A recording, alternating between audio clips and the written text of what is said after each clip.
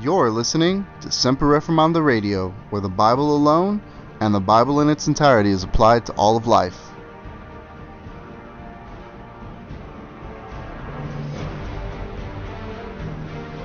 There are many people who do not want to hear the truth because it will shake up the false hope they have that they're going into heaven when indeed they are not.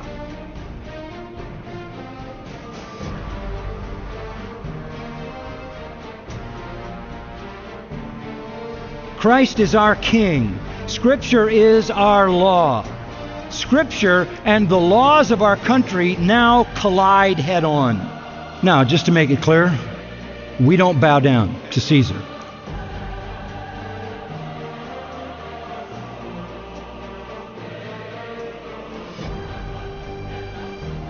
So what does Paul do when he gets his big shot at the Areopagus? Watch him.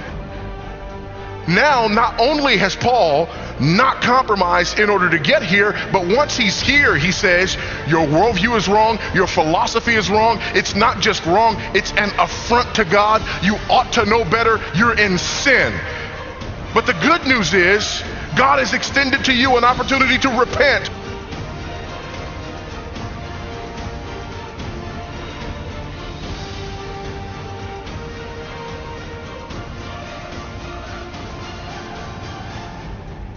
To Semper Reformanda Radio. My name is Tim, and I am with my other two co-hosts today, Carlos Montijo and Joseph Rios. And we are part of the Bible Thumping Wingnut Network. There's a number of other podcasts on there to check out. And also, like I said last week, create a profile account on the Bible Thumping Wingnut web page and friend request us. And then you can also join the podcast that you like. You can join their group, and then you can get email updates with whatever they've got going on. So we were going to have Gary Edwards here today, but we had to fire him. No, I'm just kidding, Gary. We love you, but Gary had some family stuff come up, and he wasn't able to meet with us. And the reason that I really wanted to have Gary on was just to give a little bit of a balance. I know that Colleen Sharp from Theology Gals is going to be disappointed. She's going to feel like her view wasn't represented. So, Colleen, I'm sorry about that. It's Gary's fault. He's not here. And then we've got Joseph, and I think he takes more of a view with. As a matter of fact, hey Joseph, is that the train in the background with you or? That is with me. Thank you for pointing that out. I'm going to mute myself right now. Joseph's catching a train. But anyways, just to talk about the different perspectives. But in the end, we are going to end up giving our perspective. This is Semper Reformanda Radio, and we're going to end with that. And so we are disappointed that Gary wasn't able to be here with us today. And hopefully, we really appreciate Gary. I don't know if we see eye to eye on everything, but he is one smart guy, and he definitely has challenged us in some of the things that we thought. As a matter of fact, last week or the week before, Carlos said that if you disagree with him, then you're probably wrong. And then Gary disagreed with him, and then Carlos ended up apologizing for causing some confusion there. So he's sharp. He really is. And we do appreciate him. But today the discussion is primarily going to be led by Carlos Montijo, our co-host. And I'm looking forward to that. He really put in a lot of the work this week to actually read John MacArthur's books. And I honestly have not read them yet. So I'm qualified to talk on the things that I believe, but when it comes to actually reading the book and giving a comprehensive overview of it, I'm not there yet. And then Joseph is extremely familiar with John MacArthur, and I wanted to ask you guys, give you a chance to say hello, but I wanted to ask you guys if you guys were able to catch any of the Shepherd's Conference that just happened. So no, I hadn't watched any. Actually, I caught a little bit of the session with MacArthur teaching, but other than that, not so much. A little bit of the news of the AHA stuff being there, and I'm pretty close friends with a lot of people that were there, but didn't get to watch many of the sermons yet, or even the Q&As. What about you, Carlos? Did you were you able to catch any of it? Yes and no. No, not the new one, but yes, previous ones. So I was looking at the old ones because, the technology devil is always out to get me, and I can't really watch live stream stuff because it doesn't work at our house. So I did watch some previous messages that were pretty interesting. One of them, I was trying to find relevant stuff that was relevant for the Lordship stuff, and I did find something that actually Brother Gary had touched on about MacArthur's experience with meeting, I think it was Zane Hodges, and how he had run into one of his friends, I guess, was backsliding or falling away, and so I guess MacArthur kind of thought that might have been the reason why he came up with this view of no lordship or whatever. But other than that, yeah, I did listen to some of MacArthur's messages. One of them was also very, very interesting in revealing it really revealed his bias for, or preference for, biblical theology over systematic theology. It was actually really funny because the whole discussion was about, like, what systematic theologies do you like, or how do you go about studying that, or something like that. And MacArthur basically said that he doesn't really read systematic theologies, and you can tell he just kind of he made it all about commentaries and about he in his biography too, he says how he likes to judge a theologian by how he handles the text. And it's like, yeah, it's really funny, but the you can really judge a theologian by the way he systematizes his doctrine. So I mean, that's something that we're definitely going to get into more with one of the things about, I guess, one of MacArthur's biases that I think has really, if he had a better balance between that, I think his ministry would have a lot more impact in a positive way. But I digress. Yeah, and that's not to say that his ministry hasn't had a tremendous impact. But let me go ahead and do this. Let me back up a little bit because I want to address really what's going on with Facebook. And it's funny because my wife asked me this week. She said, "Why is it that whenever you guys put out your episode, a lot of times you guys are the ones that are creating firestorms?" And I was like, well, I mean, that happened with Conversations from the Porch and when we criticized New Covenant theology, and that was sort of to be expected. But when we took on this lordship salvation stuff with Peter Christian, which, by the way, I don't even think that Peter Christian, that's his real last name. And Gary informed me today that he has he has 2 Facebook accounts. So I don't know really what I think Christian is probably a pseudonym for him. I really don't know. And I haven't really, we've had no interaction with him, but when we started talking to him, I just thought it'd be interesting, since he was calling John MacArthur and Steve Lawson and Paul Washer heretics, just to have them on and talk about it. I had no idea that so many people were going to get wrapped up in this lordship salvation controversy discussion. And the comments that went back and forth on one of the posts, it was pretty surprising. I think there were over 400 comments at one point. And I'm just going to let everybody know, I don't have time for that.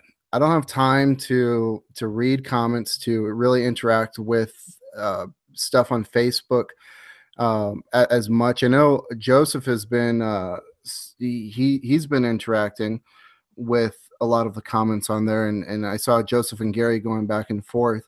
But one of the things that I want to encourage our listeners, I want to encourage people out there with, is our goal at Semper Reformanda Radio is to interact in a way with others who disagree with us that really reflects a genuine love and care for the other person. And what I don't want is for people to be marginalized or attacked or anything like that. And there were people who I think were getting upset. And the whole purpose of us bringing Gary on, if you look at the comment that Gary left on the website, actually underneath, I think, the first episode, I mean, he explained it, but if you read the comment, it sounded harsh. It sounded like, he was saying like this was the worst podcast or debate, or something to that effect. And you can't always tell what the other person, you can't gauge tone of voice. You can't gauge. You're very limited in how you can perceive the other person and how they're interacting. And so my encouragement is, look, we love John MacArthur. We think extremely highly of John MacArthur. He is a tremendous brother in the Lord. He has done a lot for the faith, for the church. We are going to disagree with John MacArthur, especially Carlos and I, probably more so than Joseph. We are going to disagree with him, and we are going to basically say that some of the things that he says we think are wrong. Now we're making an argument, and people are encouraged and invited to counter our arguments with their own arguments, or to say, hey, this is why we think that, MacArthur's right in what he says, or whatever. So I want that to be at the forefront of everybody's mind. We love MacArthur. We think extremely highly of MacArthur. This is not an attack on him. You don't need to get upset if somebody says something that you disagree with MacArthur. Nobody here is calling him a heretic. Nobody here is trying to diminish his ministry. And do you guys have anything to add to everything that I just said? I went into like a 7-minute little explanation on that, but what are your guys' thoughts? Well, I mean, we're two things. One, we're still learning. We're still looking at everything, and we have nobody here has arrived, right? So nobody here is coming with the full knowledge to take him apart and say that, with absolute certainty he's in that way misrepresenting God, and it's a horrible thing. Nobody's saying that. And even on the flip side of that, he didn't get to where he is today, having all the opinions he has today, having always had them. So it's a process. I think it's good to for a couple of reasons. One, to thoughts and with each other and work through them. As I'm sure he had contemporaries of his time as he was working through things to get to where he is today. This is a process. It's iron sharpening iron. Thankfully, he's put a lot of things out there for us to sharpen ourselves off on without him being present, as I'm sure he's a really busy man.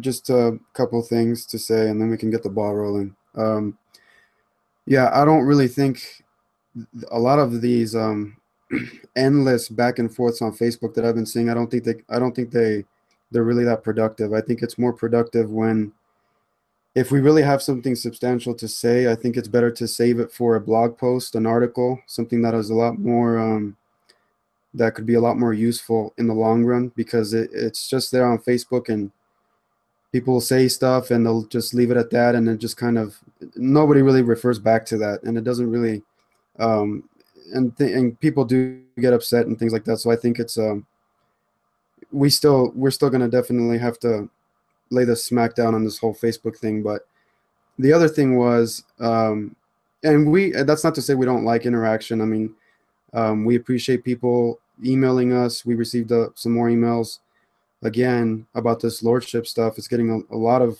attention, more than I thought as well. And but we just don't, again, like going back to this whole cyber turd thing, right? I mean, that's what I just can't stand. And a lot of times these kinds of environments of where there's a lot of controversy and things like that tends to foster foolish activity. So I guess, and Facebook is just not the best platform for sorting out controversial issues like that. It really isn't. But we do appreciate your interaction. I mean, if you have a sincere question, if you really want to know more about if you don't think we were clear about something or whatever, that's fine. We can, we'd be more than happy to go back and forth with you. Just not, personally, I don't like doing that, long back and forth stuff, but on a public post like that. But anyway, I actually wanted to start off the episode with a little bit of my backstory from when I was a relatively new believer. And and before I say that, Brother Gary did say he did ask us to keep him in prayer to hopefully resolve some family dispute or something like that. So just keep that in mind. That's why he couldn't make it. So we're keeping him in prayer, and hopefully he'll be able to join us next time we talk about the Lordship stuff. I guess the topics that I had planned for today are mainly assurance and repentance and assurance, and maybe get into rewards if we have time. And but I wanted to give a little bit of backstory about how when I was a King James onlyist, because I was looking at a website that was very sharply promoting that JesusIsSavior.com, I think it was. And this website, it's funny because when I first heard about Paul Washer, and I'm saying this because it kind of relates to Peter Christian and how, in his view, when my wife first introduced me to Paul, she wasn't my wife at the time, but she introduced me to Paul Washer, and I would run everything through this website to see if it was, if he or she or it was legit. So I ended up looking him up on this website, and they basically had criticized him for his view of the gospel. And it was a very similar criticism that you hear from people like Peter Christian and the No Lordship guys, that he was emphasizing a lot of works and things like that. So I basically went back to her and said, no, this guy's no good. He's off on this. And so it was funny because when I actually heard the Shocking Youth message, it completely floored me. I was so convicted by that message, and I was so blessed by it that now I'm happy to say that Paul Washer and his ministry is one of the most the ministries that my wife and I have most benefited from. And so this stuff is definitely out there. It's very common to hear people making these kinds of criticisms, and especially amongst like fundamentalist type groups with this King James onlyism stuff and no lordship stuff. You tend to get into a lot of imbalances and extremes, especially when you do not know how to systematize your doctrine.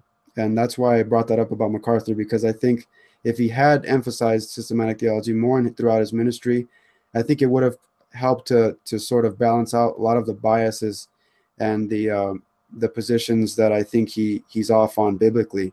But yeah, I just wanted to throw that out there.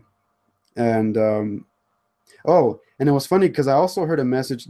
This is actually very much still relevant today. I was not just the other day, I was listening on the radio to a preacher giving a gospel invitation. And the invitation, he basically said, hey, if you've resonated with this, and if you feel good about this, or if you agree with what I said, then just feel free to pray after me and repeat this prayer. And he once he said the prayer, he basically said after that, he said, oh, well, if you prayed that prayer, then congratulations, you're a Christian now. And it's like, I mean, that was the most pathetic thing that I've heard.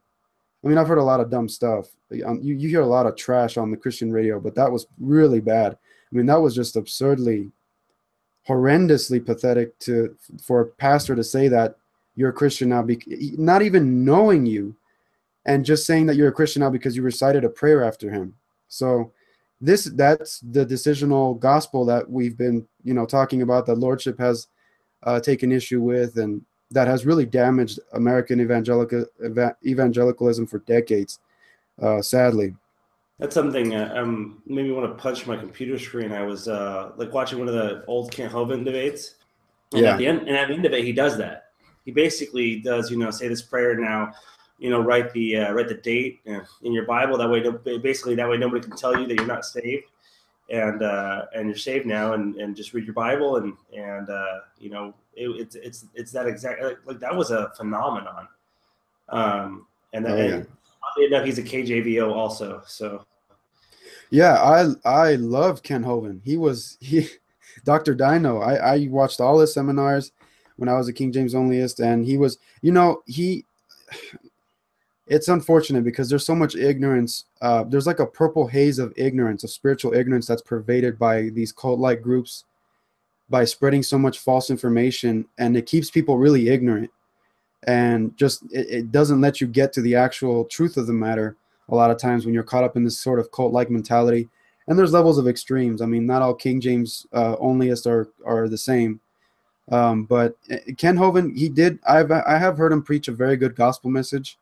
He does have a decisional emphasis. He's not Reformed. He's not a Calvinist. And so, I mean, that's, so there's a lot of, that's not to say like he's definitely way off on a lot of things, like the King James Bible and the history of the Bible.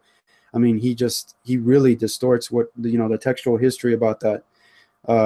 Which, by the way, a good source for that is James White, for both of those things. But actually, it was James White who helped me get out of the King James only stuff with his King James only controversy. So that's a very good, I would highly recommend that book for folks who are caught up in that. But I do want to commend Dr. John MacArthur for his, one thing that I've always appreciated about Pastor MacArthur is that he never shies away from controversy. He is not afraid to take a stand and to be bold about it, especially when he feels the gospel is at stake or that the Bible is at stake.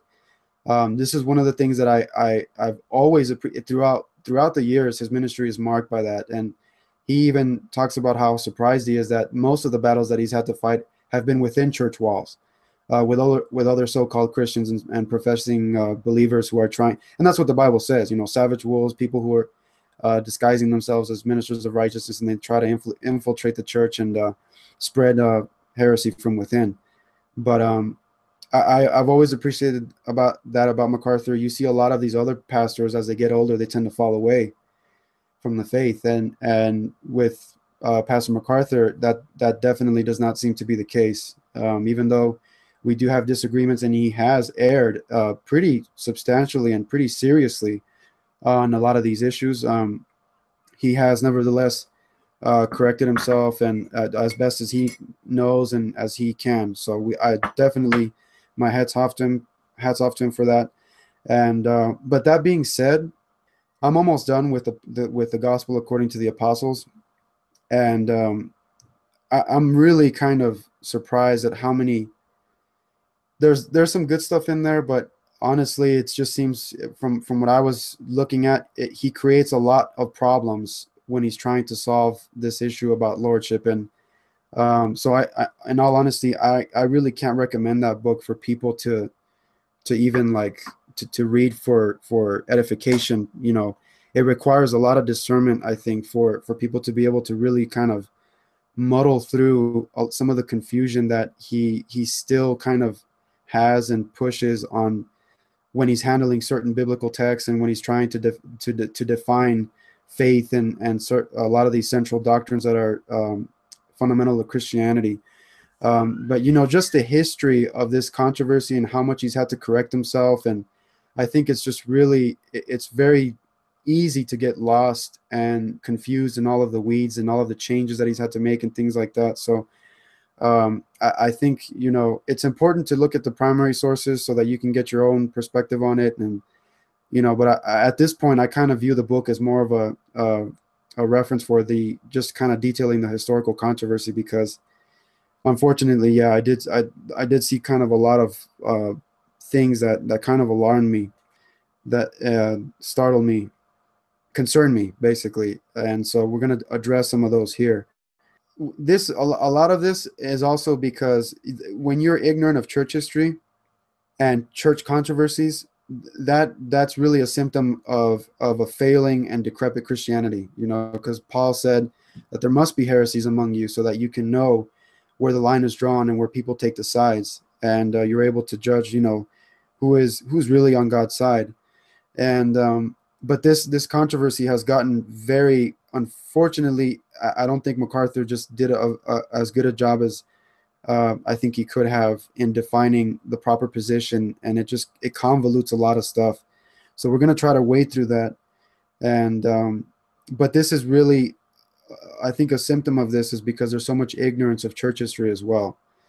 And this has a lot to do with people who are ignorant of church history and how these matters have been settled before, especially with we have resources that we can appeal to, and MacArthur does appeal to them. I'm not saying he doesn't, because he does reference some of the reformers and even the Westminster Confession at times, but I just think this is a very easy issue to get to go wrong on certain things when you try to define some of these pivotal doctrines. But the first point that I wanted to touch on is that, well, you know what?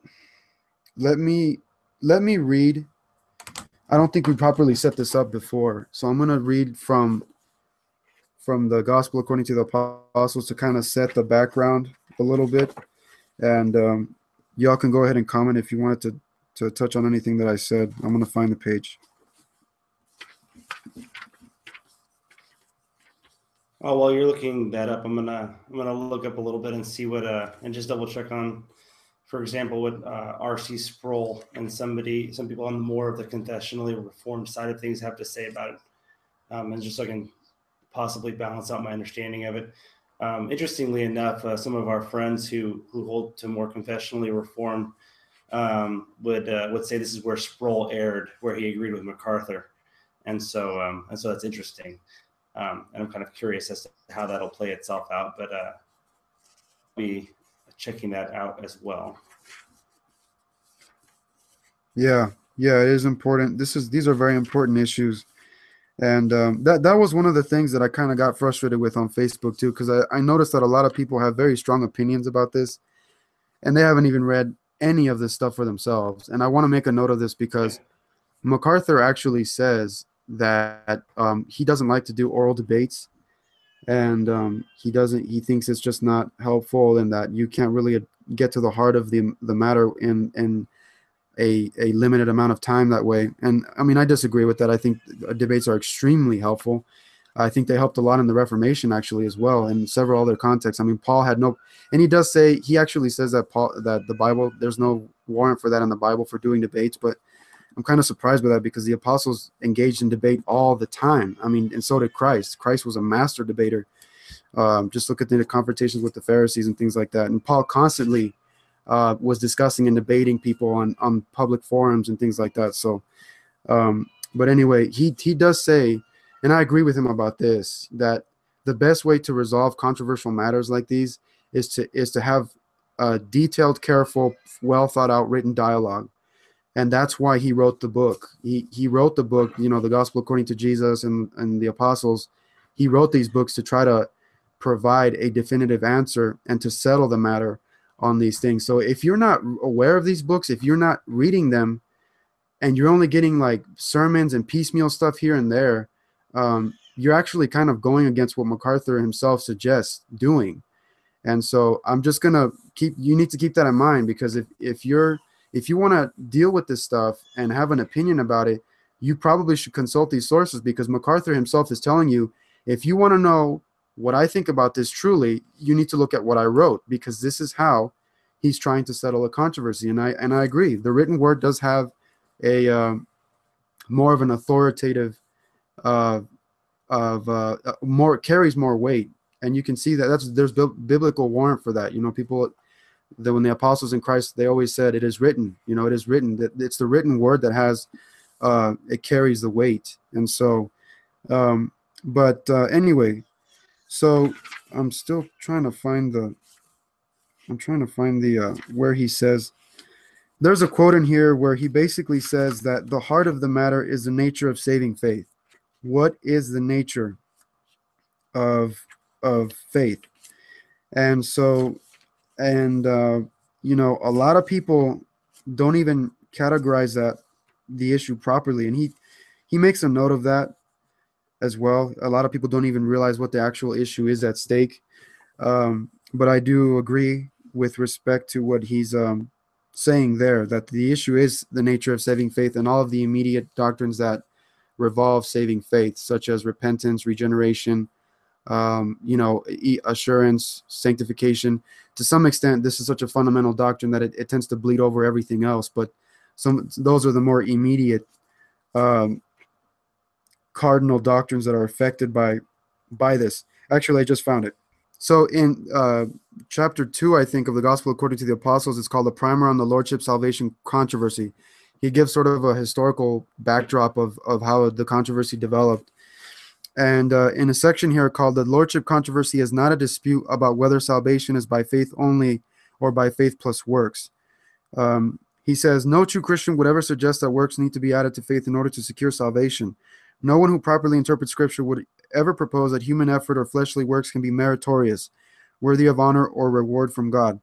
The Lordship Controversy is a disagreement over the nature of true faith. Those who want to eliminate Christ's Lordship from the Gospel see faith as a simple trust in a set of truths about Christ. Faith, as they describe it, is merely a personal appropriation of the promises of eternal life.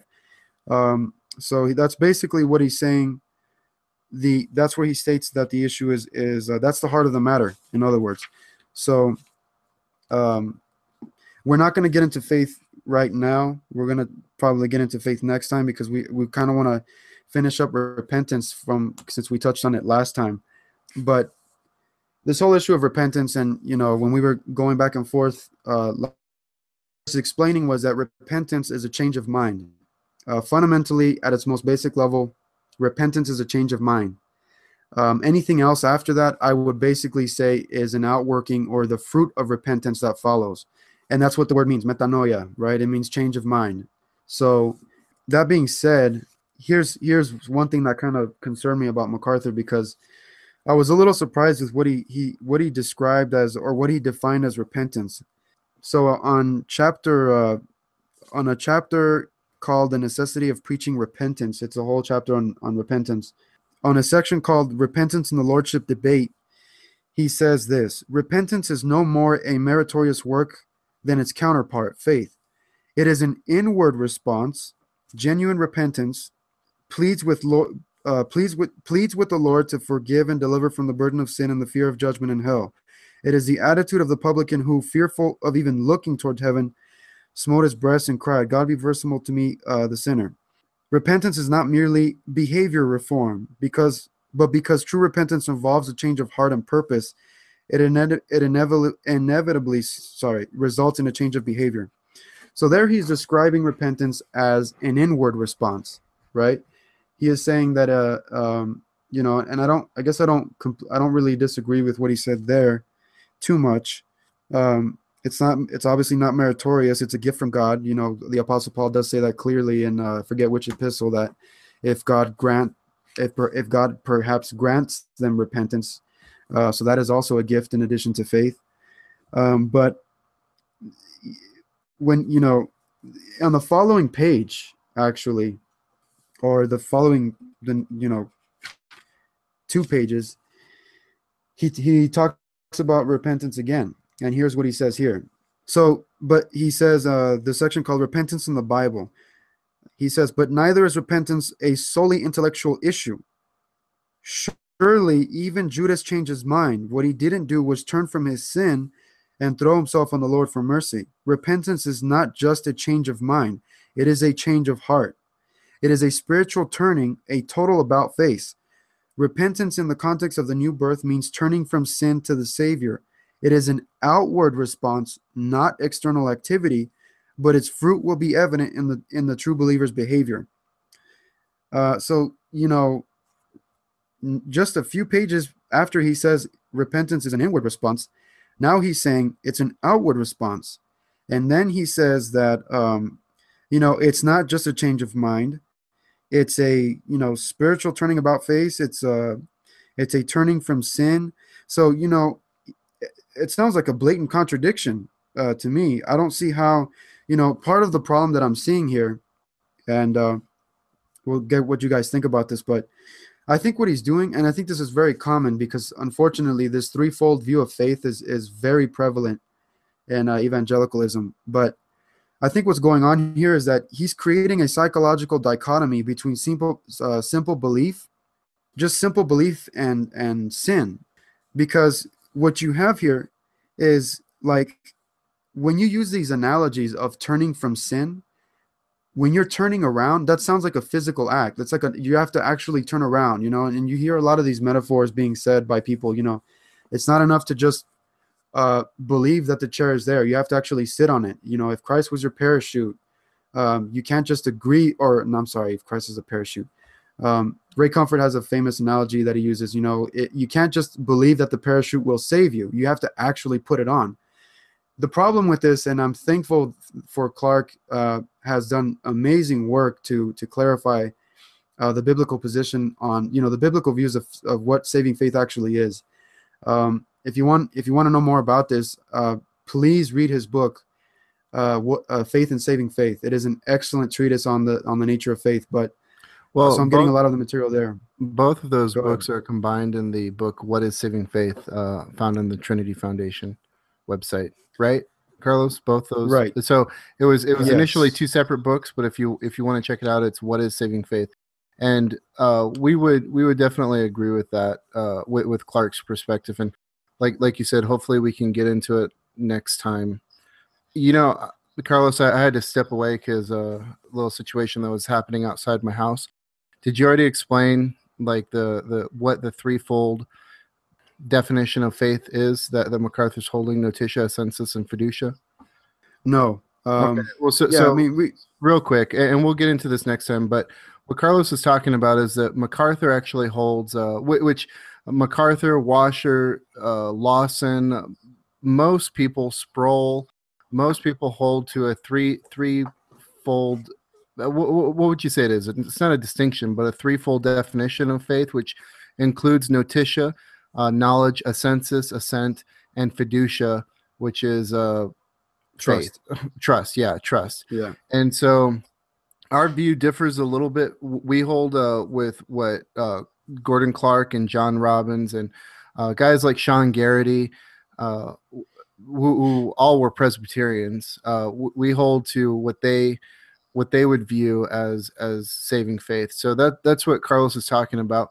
But Carlos, I wanted to ask you a quick question. So you were saying that his view it sounded like it may have contradicted, and I'm wondering if, because Clark points out that sin is first intellectual and then afterwards it's overt, that sin always starts within the mind. And I actually included that in an article that I wrote, Christianity and Logic. And I'm wondering if MacArthur really did contradict himself, or and I mean, you're the one that read the book. You have the book with you. Or is he saying that first it's inward and then it becomes outward? So first the mind is changed to believe in Christ and to just learning about what God loves and what God hates, and then that becomes outward later. Is that, I mean, is there a possibility that might be what he's getting at, or are you saying that you really do think that it's a contradiction? Yeah, if it's not a contradiction, I think it's at least worded very poorly, because he says repentance is an inward response, and he doesn't qualify that. He just says it's an inward response, and then in this section he's saying that it's not just a change of mind, it is a change of heart, and then he says it is an outward response, and that it's not external activity, but its fruit will be evident in the true believer's behavior. So what I'm getting at here, first of all, there's already a problem here when he's saying it is not just a change of mind, it is a change of heart. And this is one thing that has been a major problem with what is going on in the lordship controversy and with how people define faith. Because when we're talking about the heart and the mind, if you do an actual scriptural study of what the heart and the mind are, you will find more often than not that those terms are synonymous. Because what the biblical term for heart, what it actually is, it's the inward, it's your true inward self. It's what you truly believe or who you truly are inside. And so when people, this is a huge problem in evangelicalism, and even this has massive implications with how you understand faith and even how you share the gospel. Because what happens is that people tend to create this dichotomy between the head and the heart. And it's a false dichotomy, because the Bible doesn't actually make that dichotomy itself. Can I make a there is comment no on that? dichotomy. Just Yeah, go ahead. some scripture that came to mind in regards to that. So you're supposed to love the Lord your God with all your heart, soul, mind, and strength. In that verse alone, you already have a distinction between the two. In addition to that, in the parable of the sower, the difference between the first seed and the first soil and the other three is the first soil did not understand. The main distinction between the last soil and the first three is that it understood and accepted. And you can see that that's how Jesus explains its difference, other than obviously it bears much fruit, 30, 50, and 100-fold. So you have one verse that says that even though it does treat them synonymously, it does divide them even in that verse by itself, as well as in the parable of the soil, there being a difference between understanding and accepting. So there's a reason why people end up there, and it's from the scripture. Yeah, I know that a lot of times there are scriptures that suggest that, or that they use separate terms in the same verse or things like that. But, well, at least on the latter thing, when understanding and accepting as true, that is our view of faith. That is in other words, what our understanding of faith and what we believe is a biblical teaching is that faith is just a matter of understanding something and accepting it as true. And so this third element, this fiducia element, this trust element, fiducia, by the way, just etymologically just means faith. So that's basically a tautology, and that's why so much confusion erects out of this, third element that people try to add into faith. But so on the thing about understanding, yeah, it's not enough to understand it. You have to actually agree with it. I understand atheism. I understand Darwinism. That doesn't mean I agree with it. So it's not enough to agree with it. You have to also accept it as true. You have to acquiesce to it or believe it. That's what we would say faith is. Now, for the other verses, and I know we're probably not going to have time to actually get into these passages and exegete them, but when the Bible uses a lot of terms like you just quoted that one about your heart, soul, mind, and strength. A lot of those terms I would say are still synonymous. It's the Bible sometimes has a way of using the different terms for being emphatic about the same thing. So heart, mind, soul, I would say those are basically synonymous. Even strength to some extent, like it's basically saying that obviously you should love the Lord with your whole self. And there's also certain passages like as to the whole, do you believe whether we are dichotomous in nature or trichotomous? So do we have just a spirit and a body, or do we have a spirit, soul, and a body? Because there's a verse that says, that God would sanctify your hearts. What does it say? Your spirit, your soul, and your body, something like that. And so people think that, well, we have a trichotomous distinction, or we're made of three things, not just two. And so, but a lot of that is just a matter of exegesis and kind of getting into the text. So that's what I would say. Now, that being said, though, I think there's an overwhelming amount of verses that really strongly support the view that the heart, and I'm not saying that there is no distinction. There is a distinction between the heart and the mind. But when you look at what the Bible describes the heart, and I'm not the only person saying this, and neither is Clark. There's actually a well-known Old Testament scholar. I forgot his name, but he's becoming more liberal, unfortunately. There's several Old Testament scholars actually, and Greek scholars. One of them being what is his name? Zodi. I think it's Zodiades. Yeah, Spiros Zodiades. He actually, and I don't have it with me, but we're gonna get into more of that in the episode on faith. But there's several scholars that acknowledge this, that the heart is really who you truly are on the inside. And when you look at when you look at the contrast that the Bible makes, it doesn't contrast. Keep in mind what I'm saying. It does not contrast the head and the heart. What it contrasts is the heart and the lips. It contrasts what you profess with what you actually believe on the inside. That is what the issue is. And that is why Christ said, these people honor me with their lips. They profess to honor me, but yet their hearts are actually far from me. And that is the biblical contrast that we need to be emphasizing when we're talking about stuff like this. It's not the head and the heart. because the head and the heart, that's almost like, really, biblically speaking, that's actually impossible to do, because the heart includes the head, quote unquote. It includes your mind. It is your mind. And that's why there's verses like, out of the heart proceeds all of these wickedness and sins and thoughts. So that's why I think, this is where he starts kind of confusing things. And then he says it's an outward response, but it's not external activity. So now my question is, how can you say that it's an outward response, but it's not external activity? I mean, what do you mean by that? An outward, what falls into that category? That doesn't make any sense. What do you guys think about that? So if we're not careful, because I just started thinking of more things in regards to how faith is or works itself out or what it is.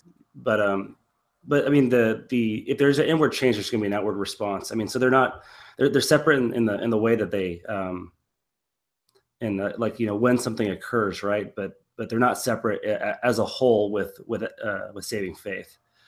So for him to say that there's going to be an outward thing, I think as long as we understand that it's not, or as long as we understand that it's a necessary byproduct of saving faith, then that makes sense. That's just logical. It's going to happen.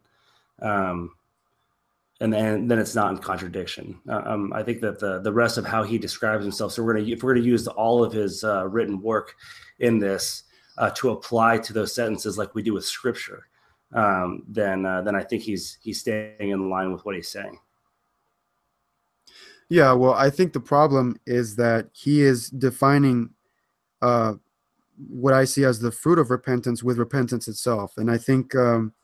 When you say it's an outward response, an outward response is basically a work.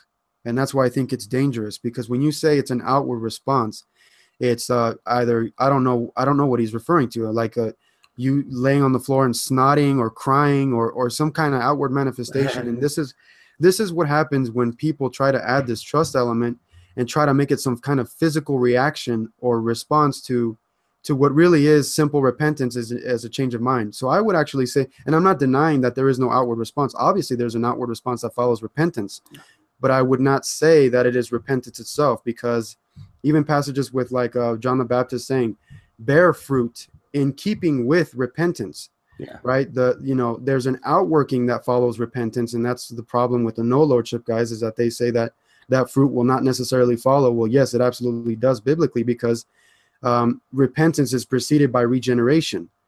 And so well, you've got when Jesus is talking about the fig tree, that it's on two different occasions, but the one I'm referring to is when the parable, when it hasn't produced any fruit, right? And then the landowner is going to cut it down because it's basically taking up space. It's a necessary part of it, right? So I would say that if I was pointing to the leaves, I'm pointing to the tree. If I'm pointing to the branches, I'm pointing to the tree. If I'm pointing to the roots, I'm pointing to the tree. It's important to understand the difference between what the functions of the leaves and the roots and the branches are. But I can just as easily say I'm pointing to the tree and all three, and not say that the roots are the leaves. And I think it's kind of what he's doing. So there might have been a more clear way of saying it, but I don't think he's getting them mixed up. I just think that he's that like soul, mind, and strength. If we were even going to use your inclusion of those things as synonymous, he might be speaking of them synonymously, even though they do actually may have different functions at times or be referenced different ways. Yeah. I think that's the danger here, and I think that's what a lot of the criticisms have been, especially from the Reform camp, about with dealing with repentance, is that when you start defining it as some outward activity or external activity, or, well, he's saying it's not external activity, but it's an out. So he knows, MacArthur is very well aware of the potential problem that lies with saying that it's outward, because he's trying to say that it's not external activity, but it's still an outward response. Because the obvious danger there is that now you're adding something like works, or some kind of but yeah, basically a work, something that you do, something that you're sort of responding to or doing yourself as what really should be a result of repentance. So to be fair, we're told to believe, and we can't unless it's granted to us, right? So I mean, even in some ways, we're commanded to works, but we can't manifest those works apart from God's grace. So like that it was like the conversation with Peter. Saying, like if I said, if somebody asked me what must I do to be saved, and I said repent and be baptized, would you accuse me of works-based salvation?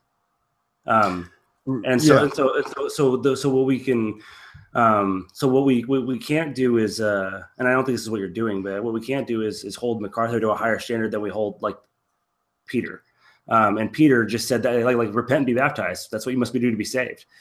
So if he's kind of going back and forth between in the way he's explaining it in regards to, it being something that's outward, but it could possibly be taken as a works-based salvation. Well, I mean, Peter's on the chopping block right along with him, with repent and be baptized being the means of salvation. I mean, unfortunately, that passage is one that I think some Lutherans go to say, well, baptism is a necessary part of salvation, and that has a saving element to it, because Peter used those words to say that's what you must do to be saved, and that baptism saves.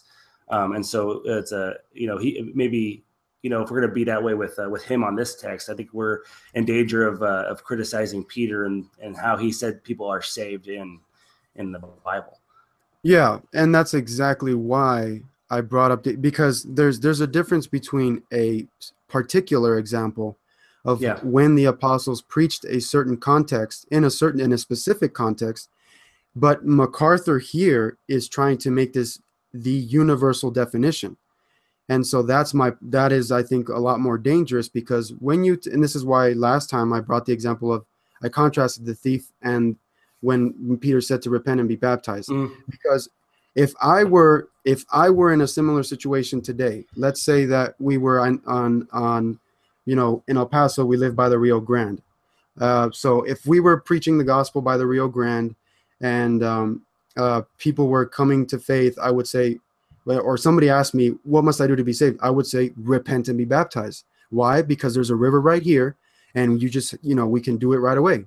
And that I would have no problem saying that in that context, even now, just as the apostles preached in that context. Because now, if in dealing with the thief on the cross, Jesus did not tell him to repent and be baptized, obviously, for obvious reasons, right? I mean, there's obvious reasons. So I think a lot of this is coming into play with respect to the context. And, and I actually wouldn't recommend getting baptized at the Rio Grande because people have drowned there. But it's the point is just to say that the point is just to say that the point is obvious. I think, it's depends on the context, and you have to be very careful when you're trying to make particulars and not to make those a universal, the defining aspect of it. So that being said, I think we've kind of sort of covered at least what I wanted to cover about repentance. With respect to repentance, the reason I wanted to jump on assurance next was because assurance, I think, is relatively straightforward, and I don't think there's too much quarrel. At least I didn't take too much of an issue with MacArthur's view of assurance. And I think this is where actually we're getting into a very crucial point into sort of bookend doctrines. I like to call them bookend doctrines. And what I mean by that is that there are doctrines that sort of counterbalance each other in the Bible. Whereas if you, and this is brilliant, this is why I think Christianity, the God of the Bible is just amazing. He is incredibly amazing in how he has a built-in system of checks and balances in the Bible, so that he actually lets you know, he gives you internal checks and balances to let you know that if you stress one thing too much over another, something else is going to give. Why? Because Christianity is a system of doctrine. And because of that, everything is related to itself. And so it's kind of like, it's with anything, right? I mean, I can't find a good analogy right now. Well, it's interesting. If you overemphasize something, you have a problem. And if you try to take the emphasis or the tension off of something, you have a problem. They're both there. They both need to stay there, and so it's like the age old saying, if to antinomians you should sound like a legalist, and to legalists you should sound like an antinomian. There's a tension that's always going to exist there, and I think we get in trouble when we don't emphasize something enough, or when we try to take the tension off something else. Yeah, exactly. And I think that's why one of the reasons that it's actually very helpful to have confessions is to also, that's another helpful corrective for helping pastors to realize, hey, I've been harping on, church polity for a long time, or church membership for a long time. I need to kind of balance myself out here and start focusing more on justification, or on Christ's mediatorial office, or on, the end times. That's why, there's a very helpful, practical reason for even having these confessions in the first place, because those are all means that we can use as a church to kind of help keep that balance, and not go stray too far into one direction and end up compromising.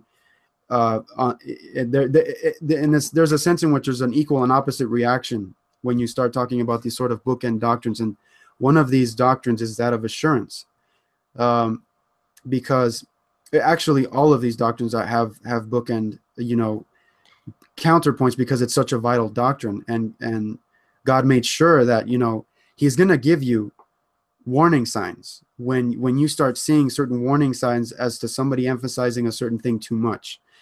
And so I think with respect to assurance, I think MacArthur did by and large get it right. I think the lordship view, as far as I understand it, I think is by and large correct, as far as I was able to discern. And I think it's unfortunate that one of the criticisms that John Robbins leveled against MacArthur about was on assurance. And Robbins, in his, I don't know if I have the article here, but I think I do. And we can get into it if I should have it here, but I think, in fact, what I'll do first, I'm going to quote, I think I'm going to try to quote this passage here, but what I was saying is that I think the lordship view is basically, I think it's by and large correct on assurance. And this is actually one thing that I really did appreciate in MacArthur's Gospel According to the Apostles. I think the chapter on assurance was probably the best chapter. It was a very helpful chapter, even for me personally, because it kind of helped me to balance out my view of it. And so I thought it was good. And the reason I'm saying this was because he has a chapter. I forgot what the chapter is called. Let me find it really quickly. It is called A Foretaste of Glory. And in that chapter, it's about assurance. And he says that there's essentially two extremes that you can fall into. There's an extreme that you can fall into by emphasizing too much the objective promises of God solely for your assurance, and there's the other extreme where you try to focus too much on your own works or your own lifestyle solely for your assurance. And he says that there's a happy medium. There's a balance between having those two positions to have the proper, full biblical sense of assurance that the Bible gives us. And so I think that's a very helpful way to put it. I think that's a very good summary, a very accurate summary of what the Bible teaches on assurance, because John himself, and MacArthur has a very good discussion. He does a very good job of handling the text with assurance. John himself presupposes that you are a believer. Obviously, if you're not a believer, you cannot test your works to see if you're saved, because you don't even believe the gospel yet. So obviously, we have to believe the gospel and believe God's word in order to have that measure of assurance. That's a basic thing. That's like a necessary precondition before you even start talking about works. So, and I think a helpful verse that really summarizes this is when I think it's Paul. I forget if he's admonishing Titus or Timothy to guard his life and his doctrine. And that's what we need to do as believers. We need to guard both. And the more fundamental one of those is obviously doctrine, because if your doctrine is wrong, then the works don't really matter. You need to make sure that the doctrine is in line first and foremost before you even get into the discussion about works. Now, once the doctrine is settled, once you agree, you understand the gospel, you agree with it, you're good on that. The other issue becomes, this is where people start to divert on and criticize MacArthur on assurance, because how much of our works, or if should we even look to our works for having assurance? And people say that there's a slippery slope there, because if you start trying to measure your works, you're never gonna have any assurance, because you're just relying on your works.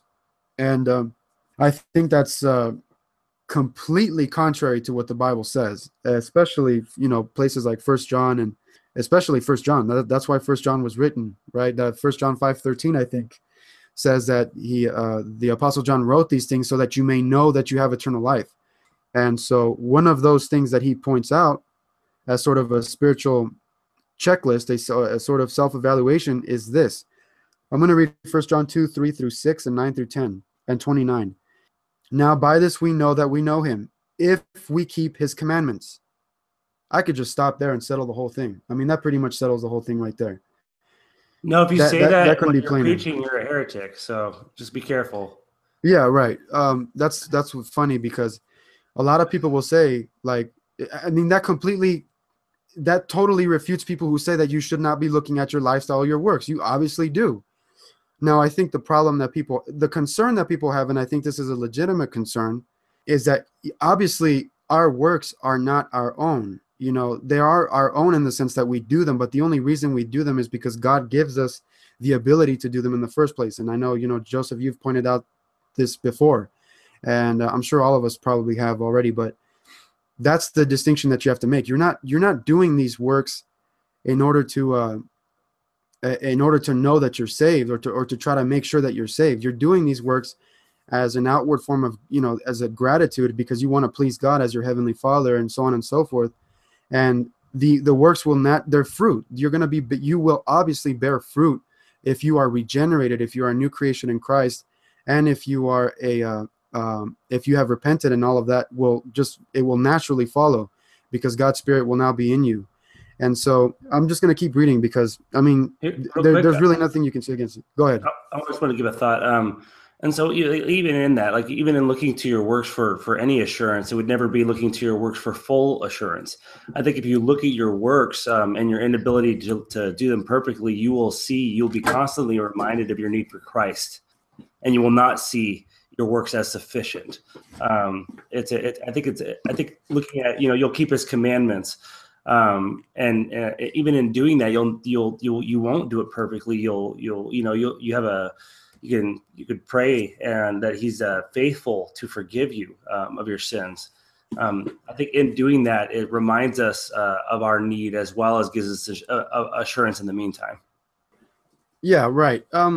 This is and there's another internal check and balances in the Bible, because if you say that you have no sin, then you're a liar. The 1 John itself also says that. So obviously, and it says, if we confess our sins, he is faithful and just to forgive us. So if you say you have no sin, you're not saved. I mean, you don't understand the gospel. You just don't. So obviously we're still going to sin, but that does not deny the fact that we will actively grow in grace and continually, progressively be conformed to God's will and laws according to the Bible. So, all right. So I haven't been talking that much. I have an issue outside of my house right now with, there's this huge block party and people are like peeing in people's driveways. And so I went out there to confront some people about peeing in my driveway and my neighbor's driveway. This is ridiculous. So we're recording this on a Friday night. And so here's what I'm going to do. I got to go sit by my window because now I'm afraid of retaliation because I told people not to pee outside. So I'm going to hand this over to you guys. I'm going to just have to bow out right now and just make sure. We've had people break into cars this last week. And it's funny because you'd think I live in a terrible neighborhood, and I really don't. Like the people around my neighborhood. They're really good people. There's just this one house, and it's a party house. So I'm gonna hand it over to you guys. Carlos, just send me a text. Let me know when you guys wrap things up, and I'll have to catch you guys next time. But I'm sorry about that. Sure, no problem. Hopefully things get resolved there. Take care of your family. Yeah, I really do, because it's what already happened was a number of people have called the cops, and there was some car that was driving up and down with the bass super loud. It was rattling the windows, the garage door, and it woke up the baby. So a lot of neighbors are really upset about that. So anyways, I'll talk to you guys later. Thanks for doing this, and Carlos, just send me a text when you're done. Sure. All right. Bye. Okay. All right. So carrying on about this thing here. So yeah, you cannot deny that you don't have sin. You can't say that you don't have sin. You cannot. You are not a Christian if you do not think you have sin. So I'm sorry for people who think that Donald Trump is a Christian. If he still thinks that he what did he say? He made a comment about that, right? That he thinks he never asked God for forgiveness. He thinks he's fine or something like that. He doesn't have. I think he's basically said he doesn't have anything he needs to ask him forgiveness for. Yeah. But then you have, you know. I mean, but that also touches on even in actual theological camps, they're bad theology, but they're the sinless perfectionist camps, people like Jesse Morrell, and so forth. So we have people that call themselves Christians that go out there and do evangelism, that are sinless perfectionists, or think that you can, that just touches on a whole lot of heresies. But they're either Pelagian, semi-Pelagian. They believe you can lose your salvation, as easily as you lose your car keys. So the John just destroys that. The verb there is, if I remember correctly, is a present tense. So it's almost like as if to say, if you say you are not having any sin, then you're a liar, or you call God a liar. Just to home a little bit harder. Yeah, and I'm just going to keep reading because this really, I can't say, there's no need to improve on this. So continuing with the verse, he who says, I know him and does not keep his commandments is a liar, and the truth is not in him. But whoever keeps his word, truly the love of God is perfected in him. By this we know that we are in him. He who says he abides in him ought himself to also to walk just as he walked. As he who says he is in the light and hates his brother is in darkness until now. He who loves his brother abides in the light, and there is no cause for stumbling in him. If you know that he is righteous, you know that everyone, that he being Christ, that if you know that that is Christ is righteous, you know that everyone who practices righteousness is born of him. That could not be any plainer. That's plain as day. The point here is that you have to look at your works in order to have the full measure of biblical assurance that the Bible says you should examine yourself by. And so these people who say, like, we can't rely, we shouldn't look to our works. And unfortunately, I was reading, there's a very good article on the Trinity Foundation by John Robbins, who is now, he passed away sometime in 2008, I think. But he has a very good critique. He does a very good job of critiquing MacArthur's position and some of his earlier errors when they were still kind of fresh. But I think, unfortunately, he represents the camp that goes a little too far in almost equating assurance with faith itself.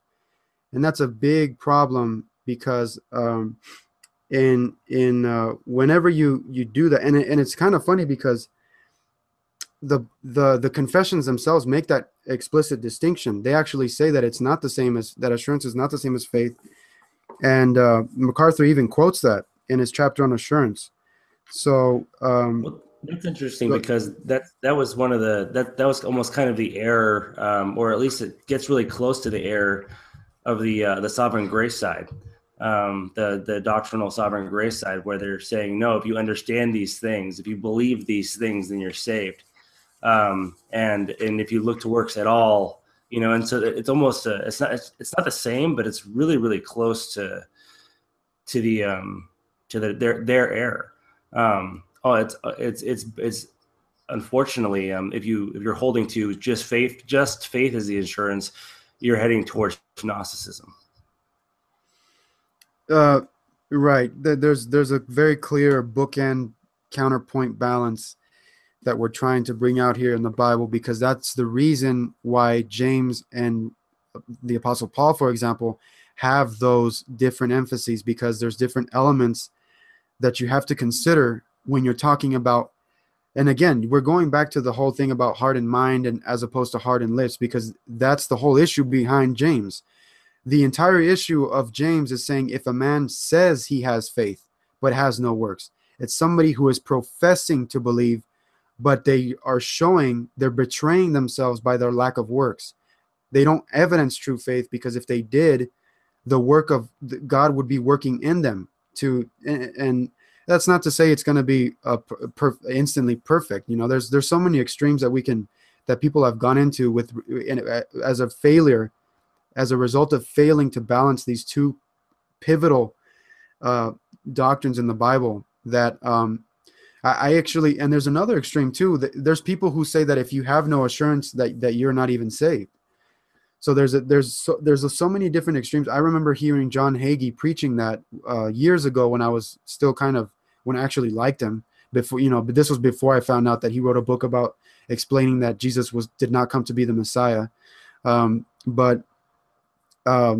There's people like that too, who say that if you don't have no assurance and you're not even saved, how can you lack assurance? Well, it's actually very.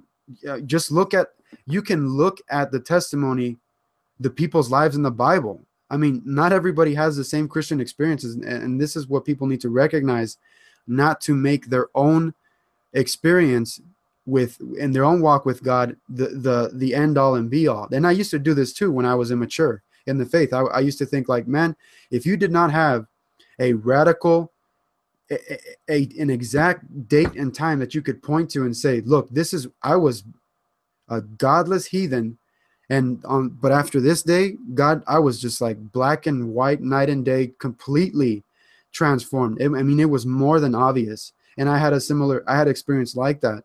But that was because I grew up in the Catholic Church, and I was in dark, excuse me, I was in darkness. And so that's the reason why not everybody grows up in the same context. I mean, there's people who grow up in very sound Christian homes who can't exactly pinpoint a time when they got saved, because they already grew up in the faith, and they've already been admonished to believe and to follow in the footsteps of their parents and of the Bible. So I think that definitely is an influencing factor with people going into extremes. And I think the Westminster Confession is very helpful. In chapter 18, section 3, it says that this infallible assurance does not so belong to the essence of faith.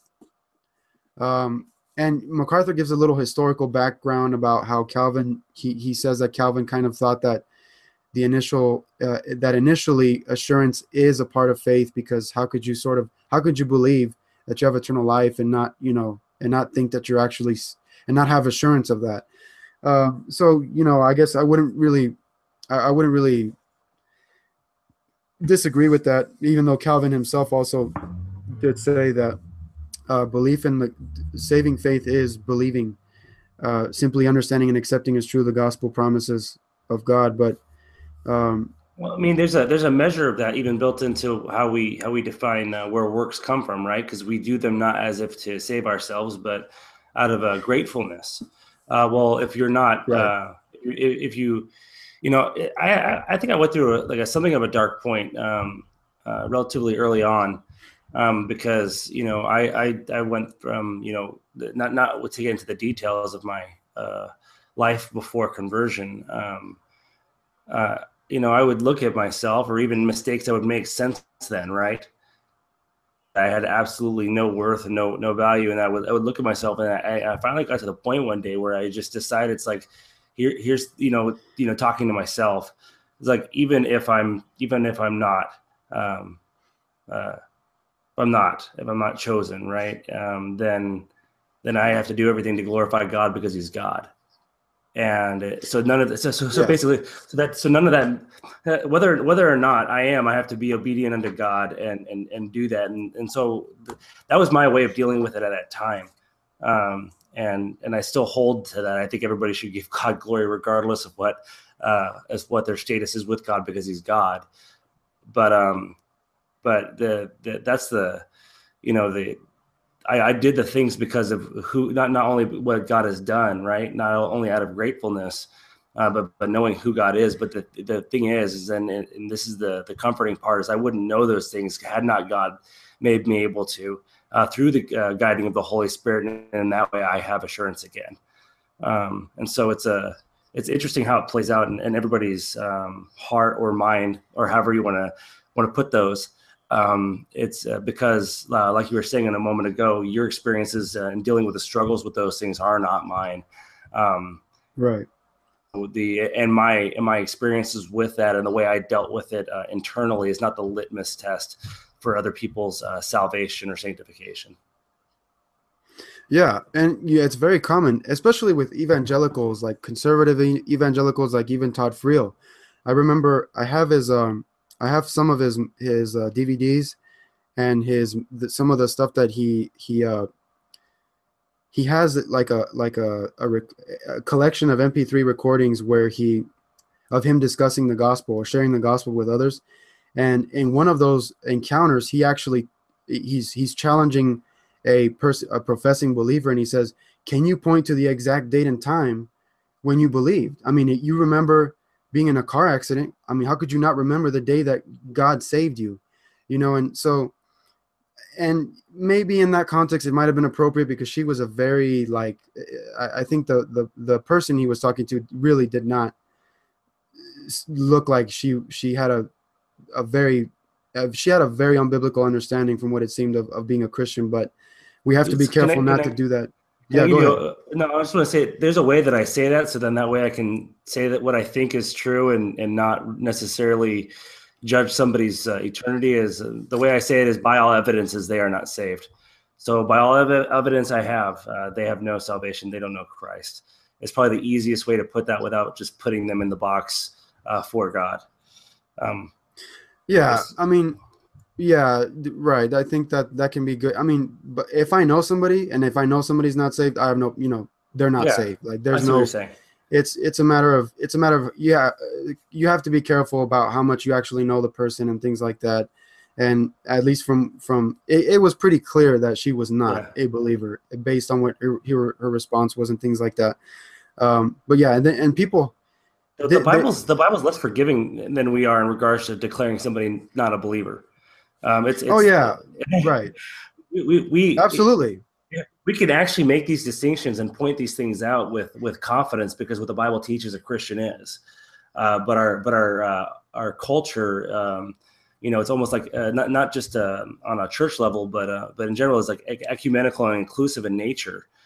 Is so much so that if a person speaks out to another person's salvation, even if it's from a point of concern, they're automatically condemned as someone who is playing God and is the judge, even though all you would have to do is point to Scripture and say, this is what Scripture says about these people, and this is what these people do, and that person's doing what these people do. So why are we confused about this? So it's really interesting. It's a whole different topic, though.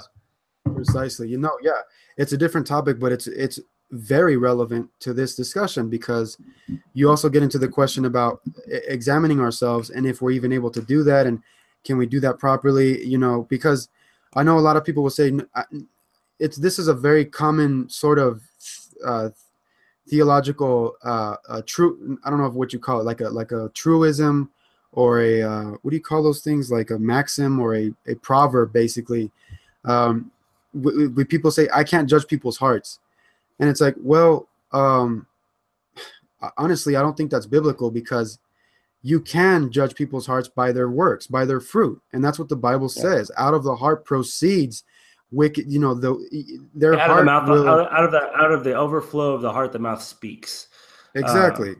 So, and that's why the Christ and the apostles did this repeatedly. They affirmed, without hesitation, they affirmed believers as believers, and they affirmed unbelievers as unbelievers. They had no problem labeling them as such, because the Bible gives us a clear criteria for knowing and judging whether he's a true believer. Otherwise, you couldn't even follow certain commands, like marrying a believer. In order to marry a believer, you have to judge them to be a believer. And actually, I think what we've done, though, or culturally, what we've done to deal with that is we've lowered the bar. That's inevitable. We say they married a believer, but by what evidences are we saying that? Exactly. It works both ways. There's evidences for and against, positive and negative, for faith. There's ones that work, like if you walk in darkness, being the negative, you'll keep his commandments is the positive. And this works itself all the way throughout. Jesus said, "Why do you call me Lord and not do what I say?" Or, not all who cry, "Lord, Lord," will enter the kingdom of heaven, but those who do the will of my Father. And then calls the ones who don't come in lawless. And so you have these on both sides. And what we tend to do, and I think even especially in our culture with that is we just focus on, as long as they're not doing the negative ones and they say they believe, they're a Christian. And then that's how, and that's and we're not willing to apply all of Scripture to it, out of maybe a fear, but I think that is in some ways I think it's sinful. It's just, but man, I think, or it's like people don't want to, it's the tension, right? People want to reduce the tension. They don't want to have to deal with the tension of making a mistake there. But I've advocate of, I'd rather be overly cautious in regards to my understanding of somebody else actually being saved than under cautious, because if I'm under cautious and don't respond, then they go to, not as if it's up to me, right? But we still live in this world and have to make decisions. So if I don't say anything, they go to hell, and if I do say something and they're saved, they'll receive it well. Because that's what the Bible says. That's what the Bible says. The Bible says they'll forgive you, they'll love you. And so I believe the Bible, and I'm going to go correct them and say, this is what the Bible says about this. And if they love God and his commandments, they'll receive it well. And if they don't right away, they'll eventually forgive me. Maybe not to my face, maybe I'll never see it, but in their heart they will. And because that's what the Scripture says, but we don't ever approach people with that. And I think it's wrong. Yeah, absolutely. And I'm going to read, I was looking for this quote and I found it. So I'm going to read this from John Robbins' article on the Gospel According to John MacArthur, because I think this is going to help us to sort of like sum all of this up. So he says on page 190, I think he's quoting the Gospel According to Jesus, the original one. On page 190, MacArthur attacks Zane Hodges' assertion that the assurance of the believer rests squarely on the direct promises of God, in which this offer of salvation is made, and nothing else. It follows from this, says MacArthur, that the assertion that a believer must find his assurance in his works is a grave and fundamental theological error. So, and then end of quote. MacArthur wants us to base our assurance on our works, but is that not the error of those condemned to hell in Matthew 7:21? This is Robbins critiquing MacArthur. They did not look to the promise of salvation. They did not appeal to the facts of 1 Corinthians 15, and they appealed to their works for their assurance of salvation. And they were very assured. The record suggests that they were dumbfounded when Christ commanded them to depart to everlasting punishment. Furthermore, if one is candid, he can never be assured by looking at his works, for they are filthy rags. We are all unprofitable servants. Luther realized this, and the Reformation was born. Jesus Christ alone is our righteousness, and the believer's assurance of salvation comes from Christ's righteousness alone and the promises of God, not from the believer's works. Again, the Westminster Confession states the biblical position on assurance. The assurance of faith is founded upon the divine truth of the promises of salvation, the inward evidence of those graces unto which these promises are made, the testimony of the Spirit of adoption witnessing with our spirits that we are the children of God. Furthermore, says the confession, the duties of obedience are not the ground of our assurance, but the proper fruits of assurance. MacArthur gets the relationship between works and assurance backward, just as he gets the relationship between faith and works backward. Whatever good works Christians do, they do because they are already assured. not in order to be assured. So this is what I was referring to with Robbins, and how unfortunately it sounds like he's equating assurance with faith here, because he's saying that, look, the reason these people in Matthew 7 were condemned was because they were using their own works as assurance of their salvation. But the problem there is that they were using their works as righteousness, as self-righteousness, and that's not why we have, obviously that's not what saves us. What saves us is faith alone in Christ alone and in the promises of God. But the problem, and even I think unfortunately he just doesn't give a balanced view of the confession even, and he was a Presbyterian, but well, I think he misinterpreted that text too. I mean, so they weren't looking to I think you said it. I'm going to say it maybe just a little bit differently. They weren't looking to their faith, to their works as a assurance for salvation, but as a means to it.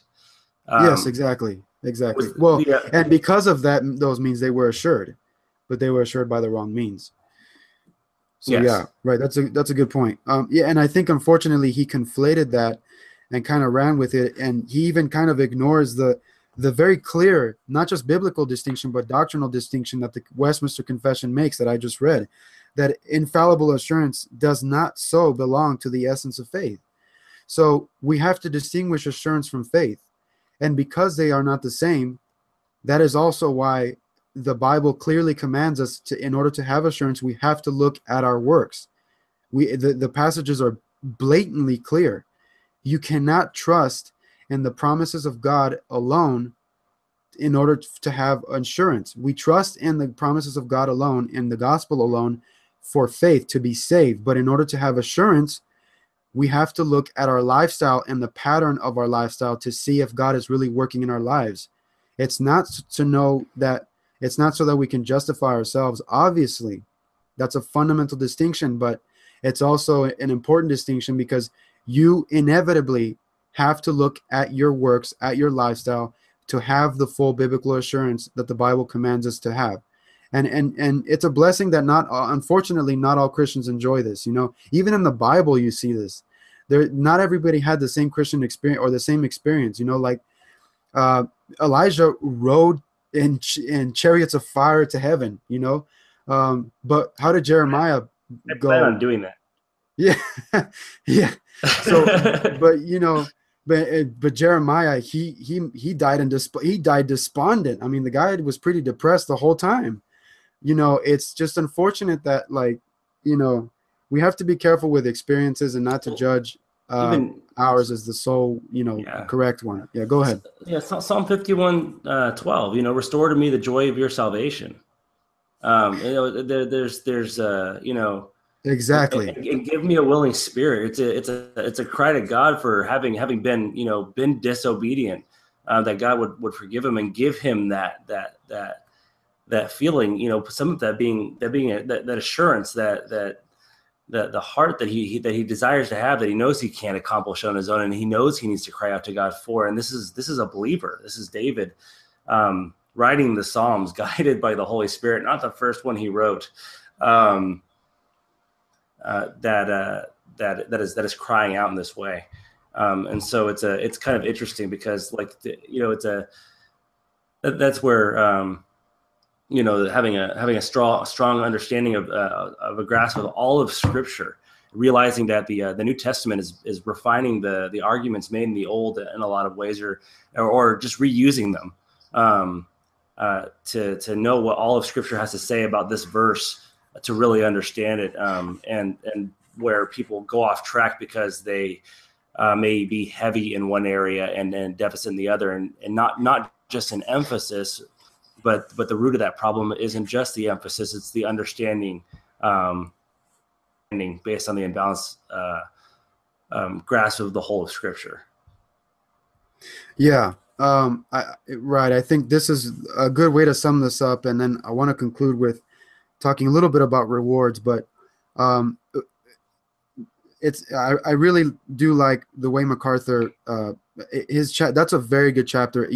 I would I want to kind of just sum it up the way he did. There's a subjective aspect of assurance, and there's an objective aspect, because you have to examine yourself, and in order to examine yourself, You have to obviously look at yourself, your lifestyle, your life, and your doctrine, not just your doctrine.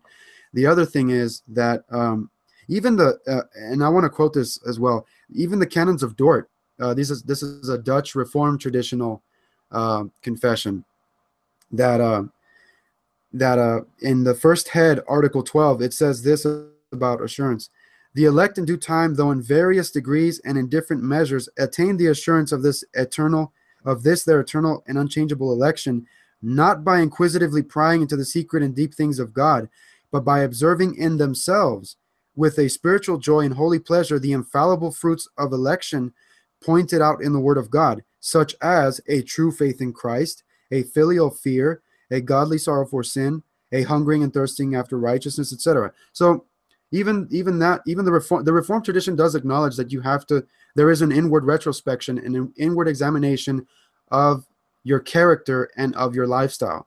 It's inevitable. You have to do that in order to be fully assured biblically. And so that being said, now because this ties into something very important that Robbins also pointed out here that I'm going to take issue with as well. He says, furthermore, if one is candid, he can never be assured by looking at his works, for they are filthy rags. We are all unprofitable servants. Luther realized this, and the Reformation was born. This is this just opens a can of worms into a whole nother bookend set of doctrines, because now we're talking about the sinner and saint dichotomy, right? The simul justus et peccator, which means simultaneously just and a sinner. And so you have a very strong element in the Reformed tradition, unfortunately, with respect to looking at our works as unprofitable and as filthy rags, because unfortunately those passages are not talking about believers. They're talking about unbelievers. All of their righteous deeds are filthy rags because they don't believe. They have not been regenerated, and therefore everything they do is filthy because they themselves are polluted and corrupt from sin by Adam's fall and nature. And so this is very, and actually on Facebook, some people level this criticism against me that I'm too much, I've heard this more than once, that I'm being too much of a performance-based Christian and things like that. And you see this in people like Tully and Tchividjian as well. And this characterizes Lutheran as a whole as well, because in the Lutheran tradition, it's basically very pessimistic about the Christian walk, the Christian life. It has a very pessimistic outlook because we're just a bunch of filthy, wretched sinners, and all we do is filthy rags, and the only righteousness that we have is the righteousness of Christ. And that causes a very dangerous lack of balance between these pivotal, again, extremely important counterpoint doctrines. Well, it almost lends to, if not careful, to a form of antinomianism, because the expectation is so low. I mean, you have to ignore that part on Sermon on the Mount where he says, "Practice your righteousness before others, so that they may give glory to God." Right. So I mean, it takes away the need to do the good things and the weight of doing the bad things. By saying all the things you do are bad when Jesus says, "Go and do the good things." And in that passage, he's not making it explicit that he is the means in which you do those things, but that still being the command. And so we can do righteous deeds we're expected to before others too, so that God may get glory. But obviously that comes only from faith, to whom or from whom which Christ is the author and perfecter of. So, yeah, and we're going to start wrapping it up here, but I want everybody, all of our listeners, to do this. And I hope that I really, really recommend that everybody do this. Listen to a sermon by Paul Washer called "Having Too Low a View of Regeneration." That sermon will change your life if you've kind of have this view of I'm just a wretched sinner. I can never do anything. I'm all my works are filthy rags. And another thing to do is read what is his name? I forgot his name, but the book is called Justification and Regeneration. Do you know his name? I forget his name. It's gosh, who is it by? I can't remember the name, but it's Charles Leader. Yes, Charles Leader, right. That's an excellent book on that topic, and he has an exposition of Romans 7 as well in an appendix that I also highly recommend that you check out. He has also sermons on expository explanation of Romans 7, because I actually take the view that Romans 7 is not about believers. MacArthur does take the view that it's about believers, but I would say that it's a pre-conversion experience that he's describing. We should take some time to disagree on that at some point. That would be fun. Yeah, definitely. But the point being is that when we are regenerated, we are actually regenerated. We are no longer filthy sinners who produce filthy rags. We are transformed. We are new creations in Christ, and we are washed and regenerated. For you to say that you just have filthy rags, and that, see, this is where the balancing point comes in the Bible, because you're actually undermining God's power. Because if you say all my works are filthy rags, I'm just a wretched sinner, then you are completely undermining the work that God has already done in you if you are truly saved. Because if you are truly saved, then you will produce good fruit, because God has made you a good tree. And so you cannot say that. There's a very sharp that's one of those points of tension we were talking about, because you've got, like Paul said, when he uses in the present tense, being the chief of sinners, of sinners, of which I am, present tense, chief. And he's talking about this as he's writing, the book. We know he's a believer at that time. And so it's the tension on both sides of it. There's and even in 1 John, if you say you have no sin, if you say you are not having sin, then you call God a liar. And so do we still sin? Are we still sinners in so much that we sin? Being defined by that part of it. Yeah, of course, because we don't stop sinning until we get to glory.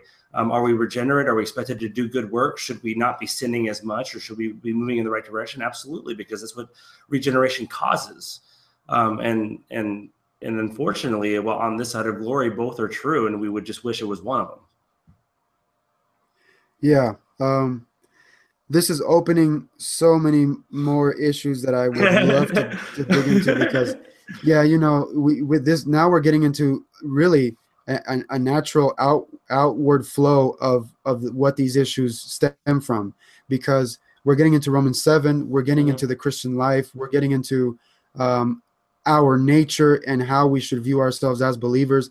And I'm gonna just because if you see what the Bible says about things like this, I'm gonna read some verses from I'm gonna read here's 2 John 1:4. It says, I was very glad to find some of your children walking in truth, just as we have received the commandment to do from the Father.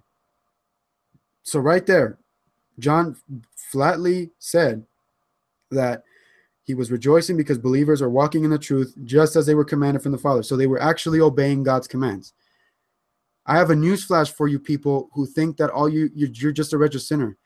You can actually, if you truly are saved, you can actually keep God's commands. Not perfectly. I'm not saying that you can keep them perfectly and completely and perpetually.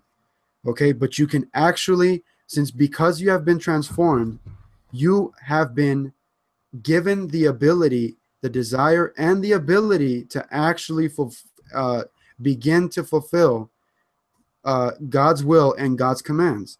And for you to deny that is you are actually denying and undermining God himself and the power that God has when he transforms a sinner into a saint. My only other parting thought with folks that, on this issue. Let me finish reading a few more verses that I have here. 3 John 1:4. I have no greater joy than this, than to hear of my children walking in the truth. Again, and 1 Peter 1:13-16. Therefore, prepare your minds for action, keep sober in spirit, fix your hope completely on the grace to be brought to you at the revelation of Jesus Christ. As obedient children, do not be conformed to the former lusts which were yours in your ignorance, but like the Holy One who called you, be holy also in all your behavior, because it is written, you shall be holy, for I am holy. So again, and I wanted to bring this up because this is the biblical picture that God gives of a saint. It's not just a forensic transfer or a forensic transfer of righteousness that we receive from Christ. That is what saves us. But also there is an actual transformation that takes place, which is called regeneration. And so you're undermining regeneration when you say that you cannot obey God's law at all, or that all your works are filthy rags, because they're not. You know, there's a famous saying that is attributed to Luther for saying that we're just snow-covered dung. And I'm sorry, but that's not true. We are not just covered with the snow of Christ's pure white righteousness.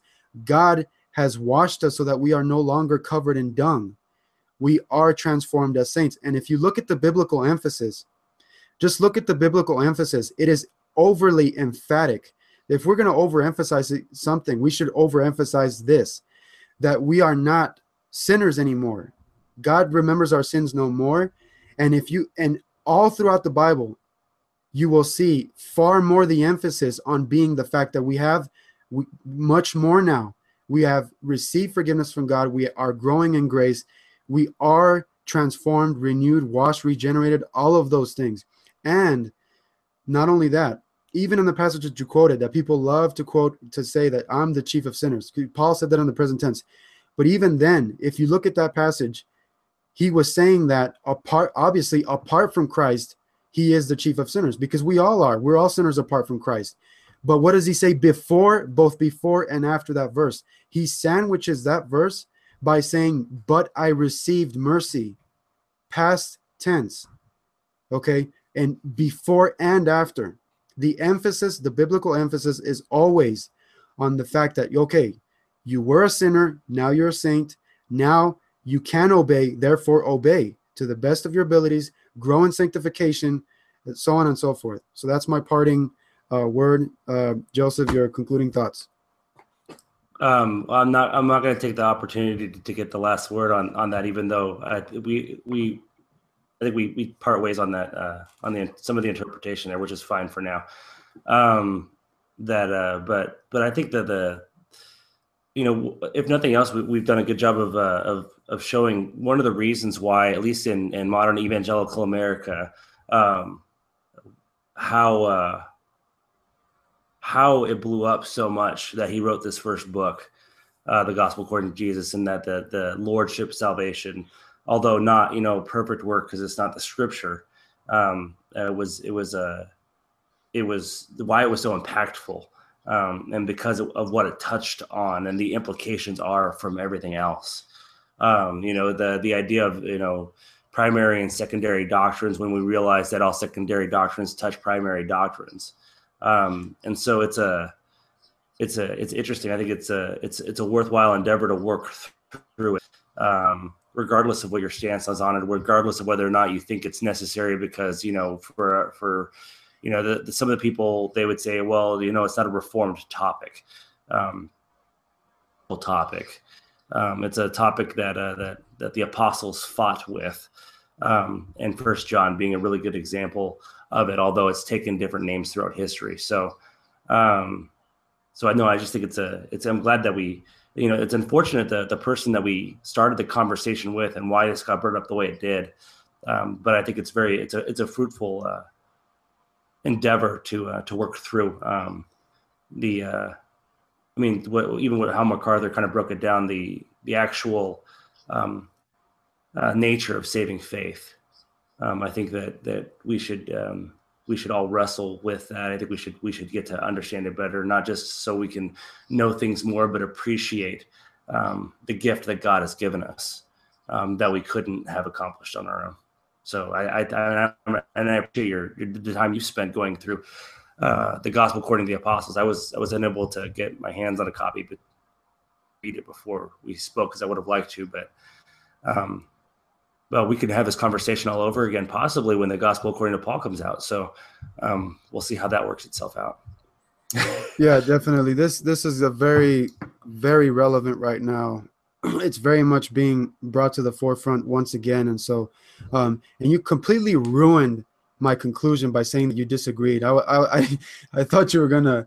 I actually thought you weren't gonna take issue with what I said, but no, that's definitely gonna be the subject for another discussion. I know that I didn't really get the chance to kind of explain a lot of what I said, but it's a debate. It's a debated topic. I don't think that you're horrible for picking the other side of that. I just think that both of us think the other person misunderstands it, which is fine, and that's okay. Yeah. I will just say this, that, you know, what I and I don't think you'll disagree with this, so maybe this is a better way to conclude. But this is an important point that I wanted to make. When the Bible describes us as believers, it describes us as God's children. Now, you have kids, I have kids. When we view our kids, excuse me. So do you take pleasure when your kids obey you?